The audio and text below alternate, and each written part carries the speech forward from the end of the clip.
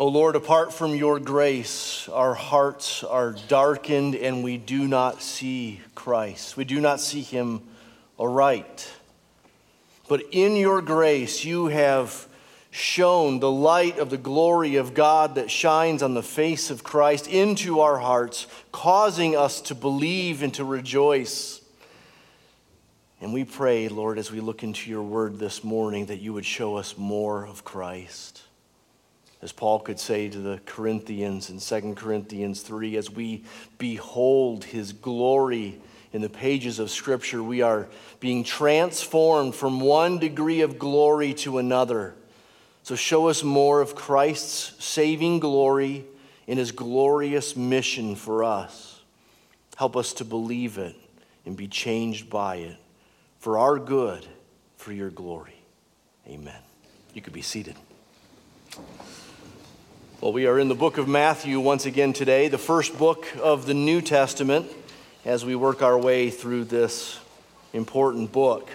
Matthew's account of the life and death and resurrection of Jesus begins with conflict and opposition and threat and trouble. While the wise men from the east sought to worship the newborn King of the Jews, you'll remember Herod, King Herod. He received that same news of the newborn king purely as a threat to his pathetic, shaky human kingdom. He was even willing to have all the infant males of Bethlehem slaughtered in hopes of squashing any possibility that the newborn king would survive. Of course, God miraculously led Joseph, Mary, and Jesus off to Egypt to protect the child. But you fast forward a few decades, and it is Satan himself who has Jesus in his sights. And he tempts and tempts and tempts and tempts in the wilderness. Of course, Satan's schemes were futile as well, but we're starting to get a picture of opposition. It's not long after Satan's temptations that Jesus began to teach in what we call the Sermon on the Mount. He said, "Blessed are those who are persecuted for righteousness' sake, for theirs is the kingdom of heaven. Blessed are you when others revile you and persecute you and utter all kinds of evil against you falsely on my account." His Sermon on the Mount goes on to reiterate the same thing. Verse 44 of chapter 5, he said, "Love your enemies and pray for those who persecute you." We keep reading and we find religious leaders attributing his miracles to the power of Satan. We read of passing comments, like we saw last week, of one of the 12 apostles who would later betray him. And all this is foreshadowing what's to come. This is the writing on the wall.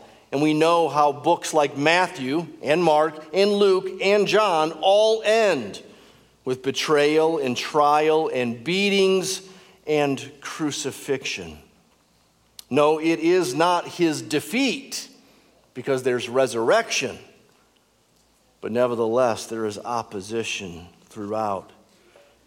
And if we know the grand story of the whole Bible, we know that this is simply par for the course. This is a theme that goes all the way back to the beginning of the story. It was the seed of the serpent who would be against the seed of the woman. A chapter later, Cain kills his righteous brother, Abel, because Abel's sacrifice was acceptable to God and Cain's wasn't, and so he turned murderous. That's what we see in Psalm 2, one of the psalms most quoted in the New Testament. Why do the nations rage and the peoples plot in vain against the Lord and against his anointed? That's what Phil read for us in Psalm 124. It's what we've been seeing in Matthew 10. Matthew 10 is a place where Jesus drives home this expectation of opposition and conflict, especially in the apostles' mission of taking the news of the kingdom to the world. Jesus began this section, which we saw last week, by calling those 12 apostles to himself and then calling on them to pray for more laborers for the harvest. He then commissioned the 12 for a short-term missions trip, giving them instruction about what to bring or what not to bring on their way, where they should go, with whom they should stay. And ever so briefly, we saw last week, Jesus suggests that some will receive these messengers and their message, and some will not receive the message or the messengers. Well, as we turn to the passage for this week, in the second half of chapter 10, we'll see that Jesus is unpacking where he left off with the reception of the message. And here he's emphasizing the rejection of the message and the messengers. And while he's continuing to address the 12 apostles specifically, we'll see this week how his mission is now opening up. We'll see now this week how it's more applicable to really all missionaries and all Christians of all ages, not just the 12. So look down in your Bibles with me at Matthew 10, starting in verse 16. Behold, I am sending you out as sheep in the midst of wolves. So be wise as serpents and innocent as doves. Beware of men, for they will deliver you over to courts and flog you in the synagogues, and you will be dragged before governors and kings for my sake, to bear witness before them and the Gentiles. When they deliver you over, do not be anxious how you are to speak or what you are to say, for what you are to say will be given to you in that hour. For it is not you who speak, but the Spirit of your Father speaking through you. Brother will deliver brother over to death, and the father his child, and children will rise against parents and have them put to death. And you will be hated by all for my name's sake, but the one who endures to the end will be saved. When they persecute you in one town, flee to the next. For truly I say to you, you will not have gone through all the towns of Israel before the Son of Man comes. A disciple is not above his teacher, nor a servant above his master. It is enough for the disciple to be like his teacher, and the servant like his master. If they have called the master of the house Beelzebub, how much more will they malign those of his household? So have no fear of them. For nothing is covered that will not be revealed, or hidden that will not be known. What I tell you in the dark, say in the light. What you hear whispered, proclaim on the housetops. And do not fear those who kill the body, but cannot kill the soul. Rather fear him who can destroy both soul and body in hell. Are not 2 sparrows sold for a penny? And not one of them will fall to the ground apart from your Father. But even the hairs of your head are all numbered. Fear not, therefore. You are of more value than sparrows. So everyone who acknowledges me before men, I will also acknowledge before my Father who is in heaven. But whoever denies me before men, I also will deny before my Father who is in heaven. Do not think that I have come to bring peace to the earth. I have not come to bring peace, but a sword.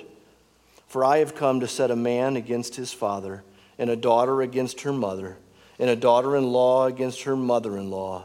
And a person's enemies will be those of his own household. Whoever loves father or mother more than me is not worthy of me, and whoever loves son or daughter more than me is not worthy of me.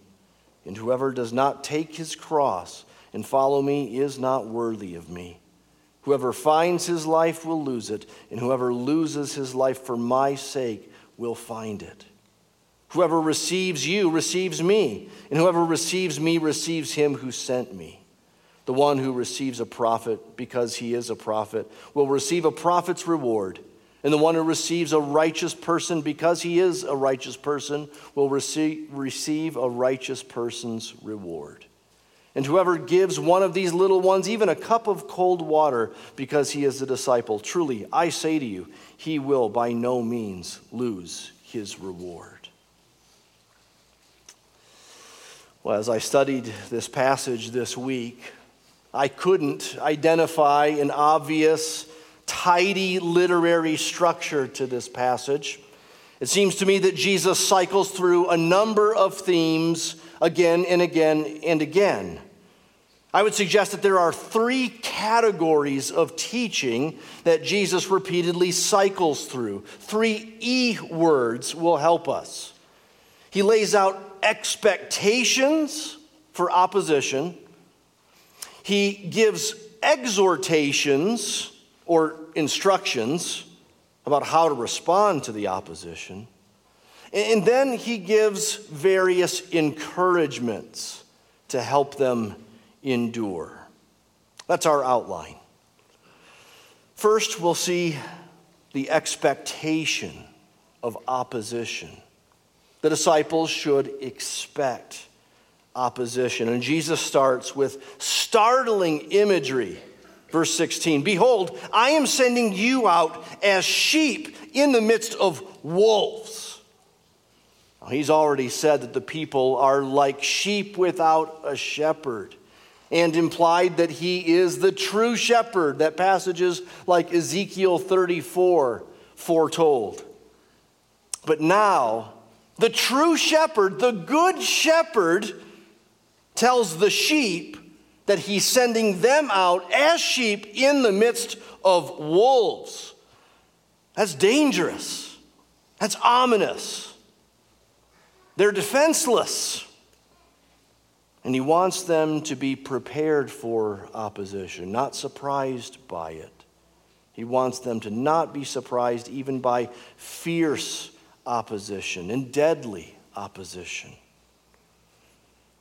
The disciples, even Jesus' closest 12 disciples, they struggled to understand what kind of kingdom this king was bringing to the world. You see this best in Mark's gospel account, though it's in all 4 of the gospel accounts. But in Mark, you have 2 halves. And in the first half of Mark, the question on everyone's lips is this: who is this man? Who is this man? Who is this man? Then in chapter 8, Jesus puts the question to Peter, who do you say that I am? And Peter nails it. For the first time in anyone in the story, Peter gets it right. He says, you are the Christ. The Messiah. That's right. It's then that Jesus tells the disciples about his impending rejection and death in Jerusalem, and Peter won't buy that. He won't go there. He says, not so, Lord, because he can't comprehend of a Christ, a Messiah, a king that suffers and dies. That would be defeat. In his thinking, like so many of his time, the Christ would come and conquer Rome and take back the land. Christ would be a warrior king, the likes of King David, but on steroids. Way better. Of course, we now know that Jesus came as a Messiah, a king, to overthrow a bigger problem than Rome's tyranny, but the tyranny of sin that dwells within all of our hearts. He died at the hands of his enemies, not as defeat, but as a ransom, Matthew 20, verse 28, as a sacrifice for our sins. But the disciples were really slow to understand that, even though Jesus was so plain. In Mark 9, he again repeats the foreshadowing, the promise, the prediction of his death and resurrection. They still don't get it. In Mark 10, Jesus reiterates the same prediction once again, and they really don't get it. Here, two of the disciples come to Jesus and say, "When you come into your kingdom, could we have the left hand of your throne and the right hand of your throne?" They're still picturing a geopolitical, mighty kingdom and Jesus on the winning side of things. And that is why it is so important for Jesus to prepare his disciples here for the opposition that they will face. It will not mean loss. It will not mean trouble. It will not be not according to plan. According to plan is this: you will be sent out as sheep in the midst of wolves.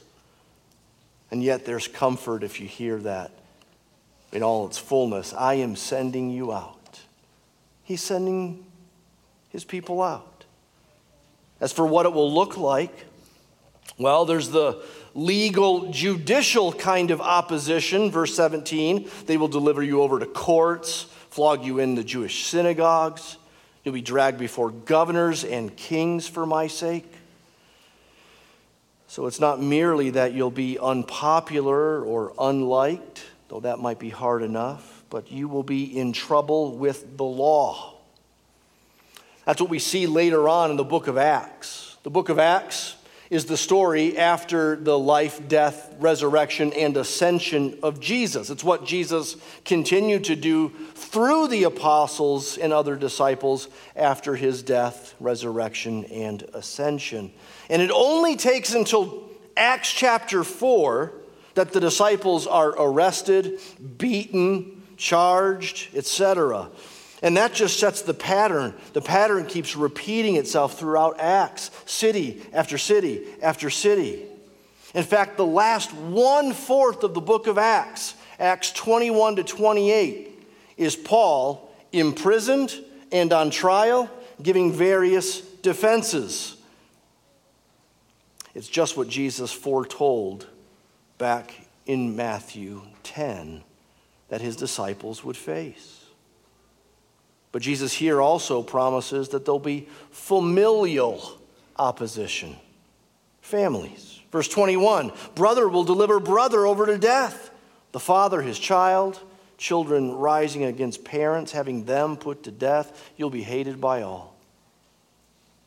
Legal and judicial opposition can be considered perhaps bearable as long as family stands by you and thinks well of you. But Jesus promises that those closest to us might turn against us in the most aggressive of ways. The family opposition continues in verse 34. Do not think I've come to bring peace to the earth. Wait, didn't Jesus come to bring peace to the earth? Isn't that what the angel said at the announcement of his birth? Peace on earth. Isn't that what Jesus said to his disciples in the upper room? Peace I give to you. Yes. Yes, Jesus came to bring peace, but not as the world thinks of peace. And so from another angle, Jesus didn't come to bring peace, but a sword, division. Jesus came to divide humanity. We're either for him or against him. There's no middle position. And as one individual comes to embrace Jesus as Savior and King, they necessarily turn from whatever they grew up hearing and believing and trusting in. And as they turn from that to turn to Jesus, and they tell their family about that, the rest of the family will either join them in turning from what the family believed to Jesus, or they won't. And if they won't, then they will turn against the one who has turned away from the family religion to embrace Christ.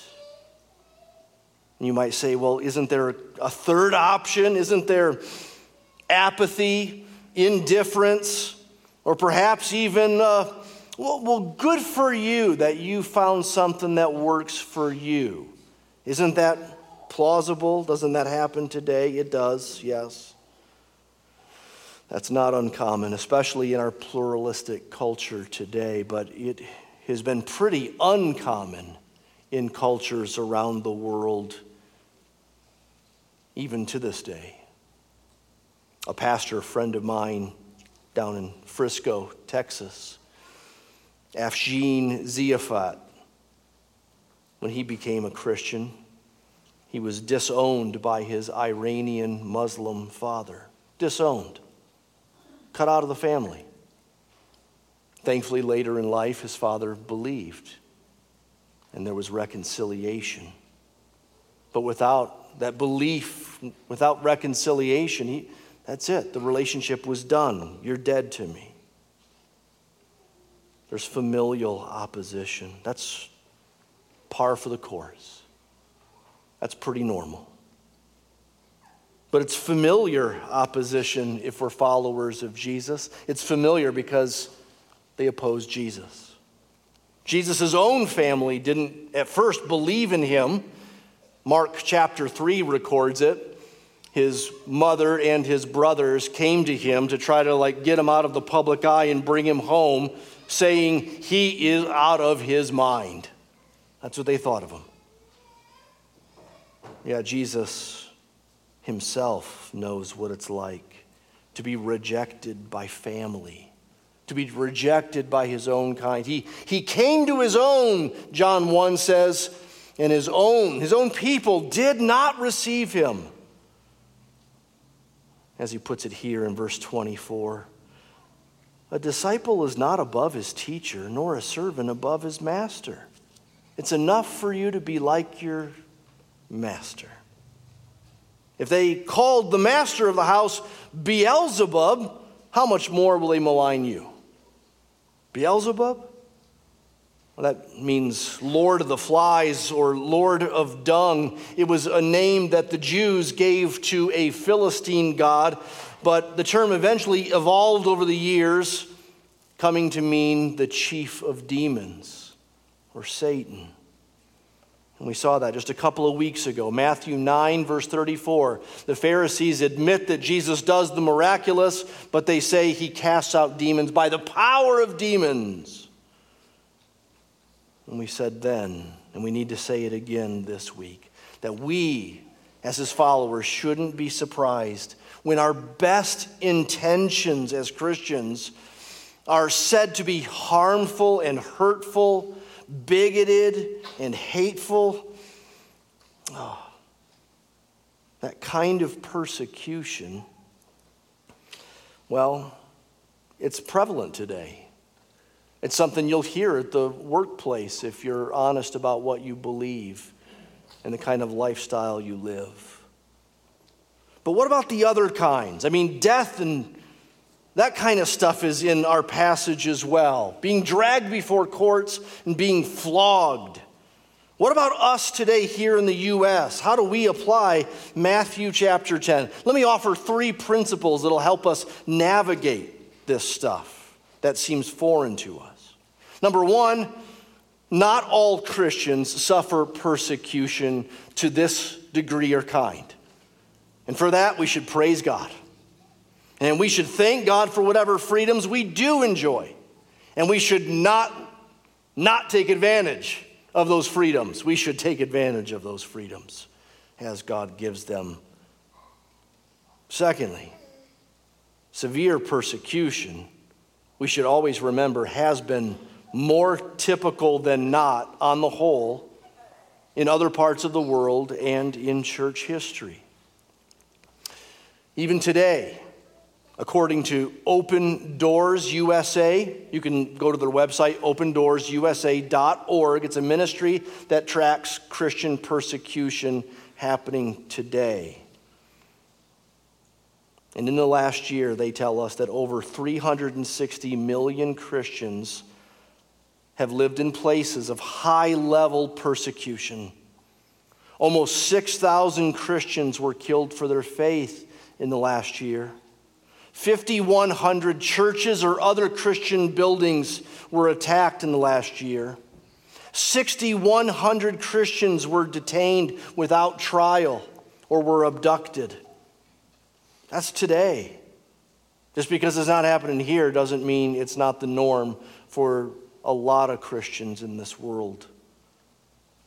We could read about the martyrs of the faith. Hopefully somewhere in your home you have a copy of Fox's Book of Martyrs. You can get it on Kindle for about $1 or less. Get it. Have it. Read it. Know the stories. Know the stories of the Bible. From Daniel and the 3 Hebrew young men to Acts to Revelation. What New Testament document doesn't have an element of persecution about it? It's either written to persecuted people or about persecution or preparing them for persecution. So that's the second principle here. Severe persecution has been more typical than not on the whole. Keep that in mind. And then third, we should not be surprised even here in the U.S. if we face much more severe persecution sometime in the future. We might rightly think that certain freedoms and rights are afforded to us by the U.S. Constitution, but that is no guarantee that we are afforded those rights in the plan of God in the future. Expect opposition. Don't be surprised by it. Don't be surprised by smirks. Don't be surprised by mockery. And don't be surprised if it gets much, much worse. But then secondly, we'll move more quickly through these other two. There are exhortations to be faithful and bold in the midst of this persecution. Jesus would have us be prepared, not surprised when facing persecution. But more than that, he would also exhort us to be faithful and bold. To exhort, maybe you're not familiar with that word. It means like to instruct, but also to implore, right? To give an imperative. And so verse 16 has one of those right at the beginning. I'm sending you out as sheep in the midst of wolves. So, here's the exhortation, be wise as serpents. In other words, cunning and shrewd. Don't be dumb or naive. Be wise as serpents in this mission, but be innocent as doves. Don't be sinful. Don't be harmful to people or the cause. And here's an example of that. Verse 23. When they persecute you in one town, flee to the next. That isn't cowardice. It can be strategy. And again, it's what we see in the book of Acts. Throughout the book of Acts, you just see story after story that kind of goes like this. You got people praying and proclaiming Jesus and then being persecuted, and then somehow the gospel progresses. It just keeps making progress, despite all the best efforts of the enemies of Christ trying to squash it out. And so in Acts chapter 1, it says, there arose on that day a great persecution against the church in Jerusalem, and they were all scattered through the regions of Judea and Samaria. And those who were scattered went about preaching the word. It's like, have any of you ever squashed a wolf spider and not known that it was a mom carrying a sack of little spiders? And you think you've killed one, and then these little ones spread. Well, it's kind of like that in the book of Acts. Great, fierce opposition, and it just leads to more and more progress.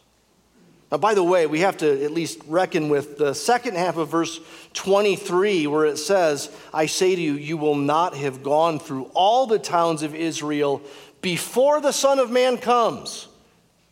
Hopefully that made you scratch your head when you first read it. You won't have gone through the towns of Israel until the Son of Man comes, or before the Son of Man comes. So what coming is this? It doesn't just have to be the second coming, which you might think of first. You might think that's what it is. The Son of Man comes. When will he come? He'll come again. He hasn't come yet, but he will come. Okay, but then why does it say they won't have gone through the towns of Judea before the Son of Man comes? So I think this is a different coming. Son of Man language goes back to Daniel 7. And the language there is this vision of the Son of Man coming before the Ancient of Days and receiving the plan, receiving dominion, the kingdom. I think that's what's going on. I think the Son of Man comes in this passage, like in that Daniel 7 sense, which we might more accurately tie to Jesus' death and resurrection than to his second coming. So this is just saying you're going to keep going on this mission even through the Son of Man coming in his death and resurrection. It'll be ongoing. You'll keep going. Verse 18 says, you'll be dragged before governors and kings for my sake. But here's the purpose: to bear witness before them and the Gentiles. Now, this mention of Gentiles and their courts tells us that Jesus here has in view a broader scope than that limited short-term mission that he was previously talking about, which was just to the Jews. That's what we saw last week. And so it's possible that Matthew is taking two different commissioning passages and just putting them together. He does that. He groups miracles. He groups teaching. It could be here he's grouping different commissions. But regardless, it's clear that now this witness envisions them outside of Jewish lands before Gentiles, like we see in the book of Acts and like we know throughout the rest of church history. But again, notice the purpose. It's all purposeful. You'll be dragged before officials to bear witness before them.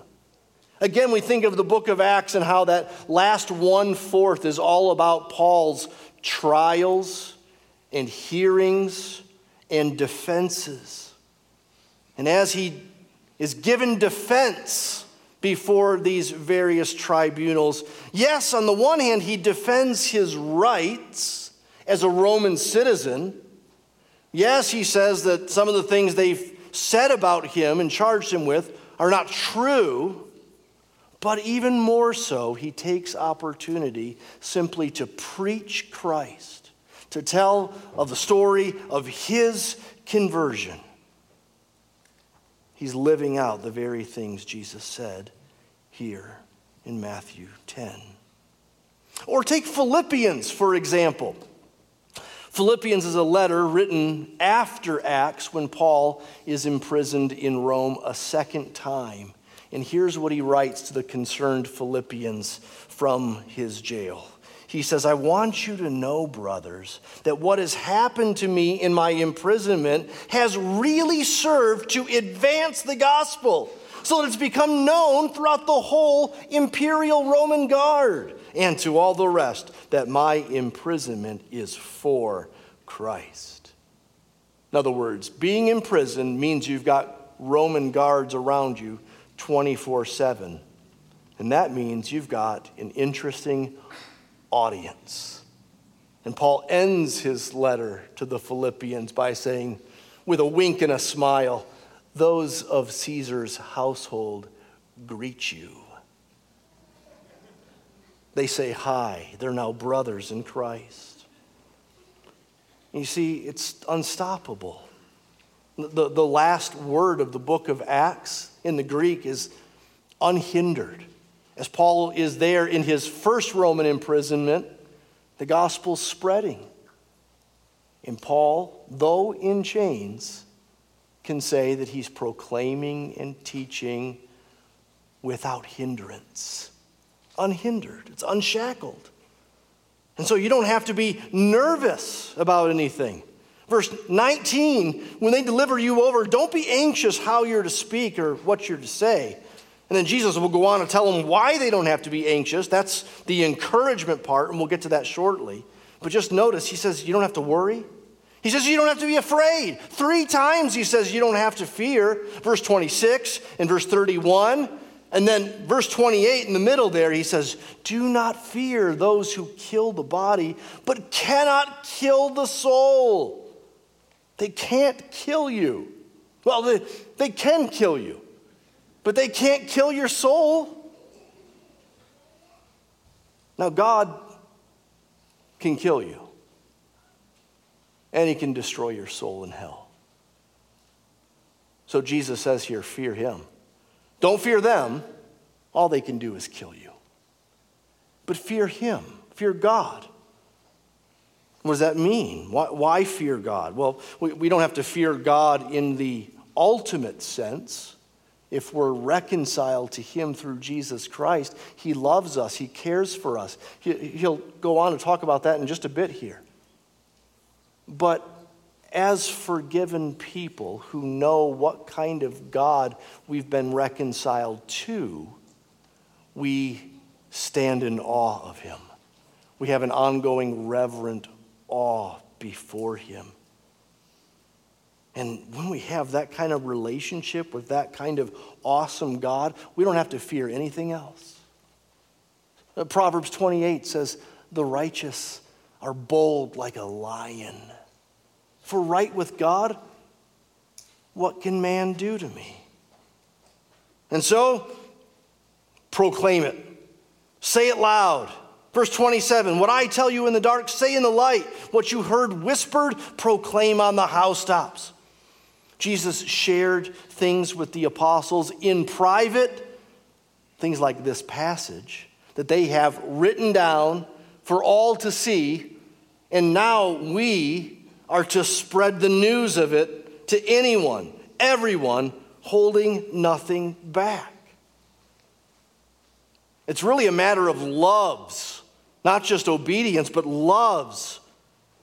You see that in verse 37. Whoever loves mother or father more than me is not worthy of me. Whoever loves son or daughter more than me is not worthy of me. God expects us to love him. Jesus specifically expects us to love him more than we would love our highest loves here on earth. And he's worthy of it. It's a matter of love. It's a matter of life, verse 38. Whoever doesn't take his cross and follow me is not worthy of me. Our following Christ means dying to self. And yet dying to self means true life. Whoever finds his life in this world will ultimately lose it in the end. But whoever loses his life in this world will ultimately gain eternal life in the end. If that's not enough of an encouragement for you, then let's take one more pass through the passage to find the other encouragements. Thirdly, there are encouragements along the way. Expectations of opposition, exhortations to be faithful and bold, and encouragements through it all. We've already seen that he sends us out. So, it's his mission. We also see, verse 19, that we can be encouraged by the fact that he'll be with us and help us by his Spirit. He'll help us with what to say. Don't be anxious about how you're to speak. Why? For what you are to say will be given to you in that hour. For it is not you who speak, but the Spirit of your Father speaking through you. Why are we Christians Trinitarian, believing in one God of 3 persons, Father, Son, and Holy Spirit? Well, in part because of passages like this, where Jesus can speak of the Spirit of the Father. 3 persons, one God. The Spirit of your Father will speak through you and give you what you need to say at a moment of great trial. That shouldn't discourage preparation. 1 Peter 3:15 tells us to be ready to make a defense for anyone who asks of the hope that is within us. Be ready, yes.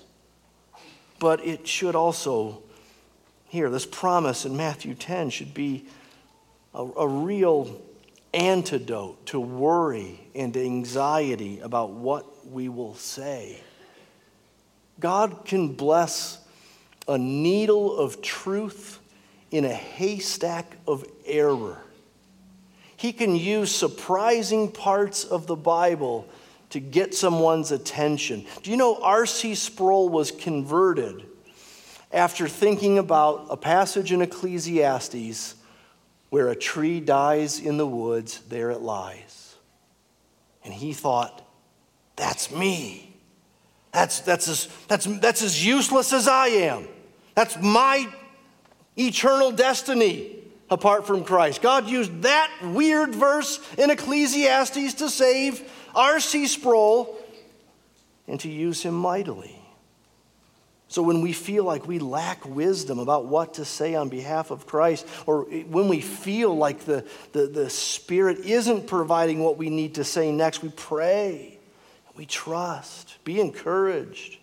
Be encouraged that suffering for righteousness' sake is Christ-like. It's identifying with Him. We're walking in His footsteps. We're doing what He did. Be encouraged that all will be revealed in the end.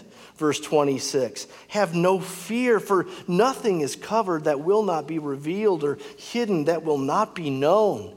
So when you are maligned and misrepresented and accused falsely, when your good is spoken evil of, well, be encouraged. God knows, and there will be vindication in the end. Be encouraged that all they can do to you is kill you.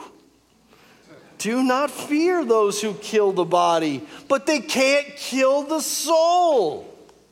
As Martin Luther taught us to sing, let goods and kindred go, this mortal life also, the body they may kill, God's truth abideth still. His kingdom is forever. Be encouraged that your heavenly Father sovereignly cares for you and watches over you. Verse 29, he says, are not 2 sparrows sold for a penny? And not one of them falls to the ground apart from your Father. Fear not, you are more valuable than sparrows. Or as he puts it right between those two sayings, verse 30, even the hairs of your head are all numbered. For some of you, that's not a high number, but it's the right number. You can trust God. It's the right number. He's sovereign over that detail. Moms don't even know the number of hairs on their little sons' heads, but God does. Not one hair falls to the ground apart from His will. No sparrow falls to the ground apart from His will. It's not just He's sovereign over everything, which He is, but He's sovereignly caring for us, down to that detail. So whatever we go through, we can trust Him. We can trust Him whatever befall. And really, that's true not just of persecution, as it's written about here in this context, but it's true of any trials, any hardships we go to. He cares for you. He cares for you more than sparrows, and He cares for sparrows. He cares for you down to the number of hairs on your head. So be encouraged. And be encouraged by His acknowledgement of you. He owns you. He will publicly own you if you will publicly own Him. Verse 32, everyone who acknowledges me before men, I will acknowledge before my Father in heaven. We're just scratching the surface on a number of encouragements Jesus gives for the mission of spreading the gospel in this world. Be encouraged, Christian.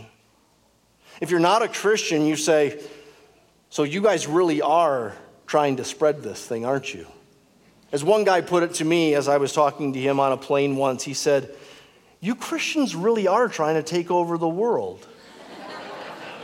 And I said, well, that's one way to put it, yes. Jesus is actually intending to take over the world. It's his anyway. And I said, but really look at it this way. We're just trying to get more people to the party. This is just an invitation. We just want you in. This is out of love for you. Yeah. Christianity is unapologetically a proselytizing religion. We want others in, but we want them in for their good and for Christ's glory. And Jesus wants every one of us to be in on that mission, wherever he's put us. For some of us, it'll mean going far away to places where the gospel is not as accessible. And for those of us who stay, we need to send those who will go. And as we stay and send, we also speak as we go, wherever the Lord plants us. The question was put to us at one point, and in the affirmative, we put our lot with Christ. Here's the question: who is on the Lord's side? That's the question we hold out to the world. Who is on the Lord's side? Do you know that old hymn? Can I just read you a bit of it? Who is on the Lord's side? Who will serve the King? Who will be his helpers, other lives to bring? Who will leave the world's side? Who will face the foe? Who is on the Lord's side? Who for him will go? By thy call of mercy, by thy grace divine, we are on the Lord's side. Savior, we are thine. Jesus, thou hast bought us, not with gold or gem, but with thine own lifeblood for a diadem, with thy blessing filling each who comes to thee. Thou hast made us willing, thou hast made us free. By thy grand redemption, by thy grace divine, we are on the Lord's side. Oh, Savior, we are thine. One more verse. Chosen to be soldiers in an alien land, chosen, called, and faithful for our captain's band.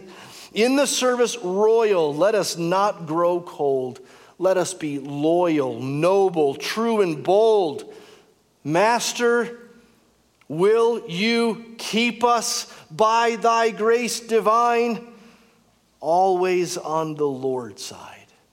Savior, we are thine. May that be so of all of us here today. Let's pray. Lord, not everyone in this room surely is on your side right now, but perhaps would be a day, a time right now, where by your grace you would move them from darkness to light. They would put their lot with Jesus and follow him in light of his astounding grace. And Lord, may every Christian in this room remember that they have put their lot with this Savior who sends them out as sheep in the midst of wolves. But you, O Lord, are with us, and you will come again and make all things right. O Lord, until then, we pray you would use us. We are yours. We pray in your name. Amen.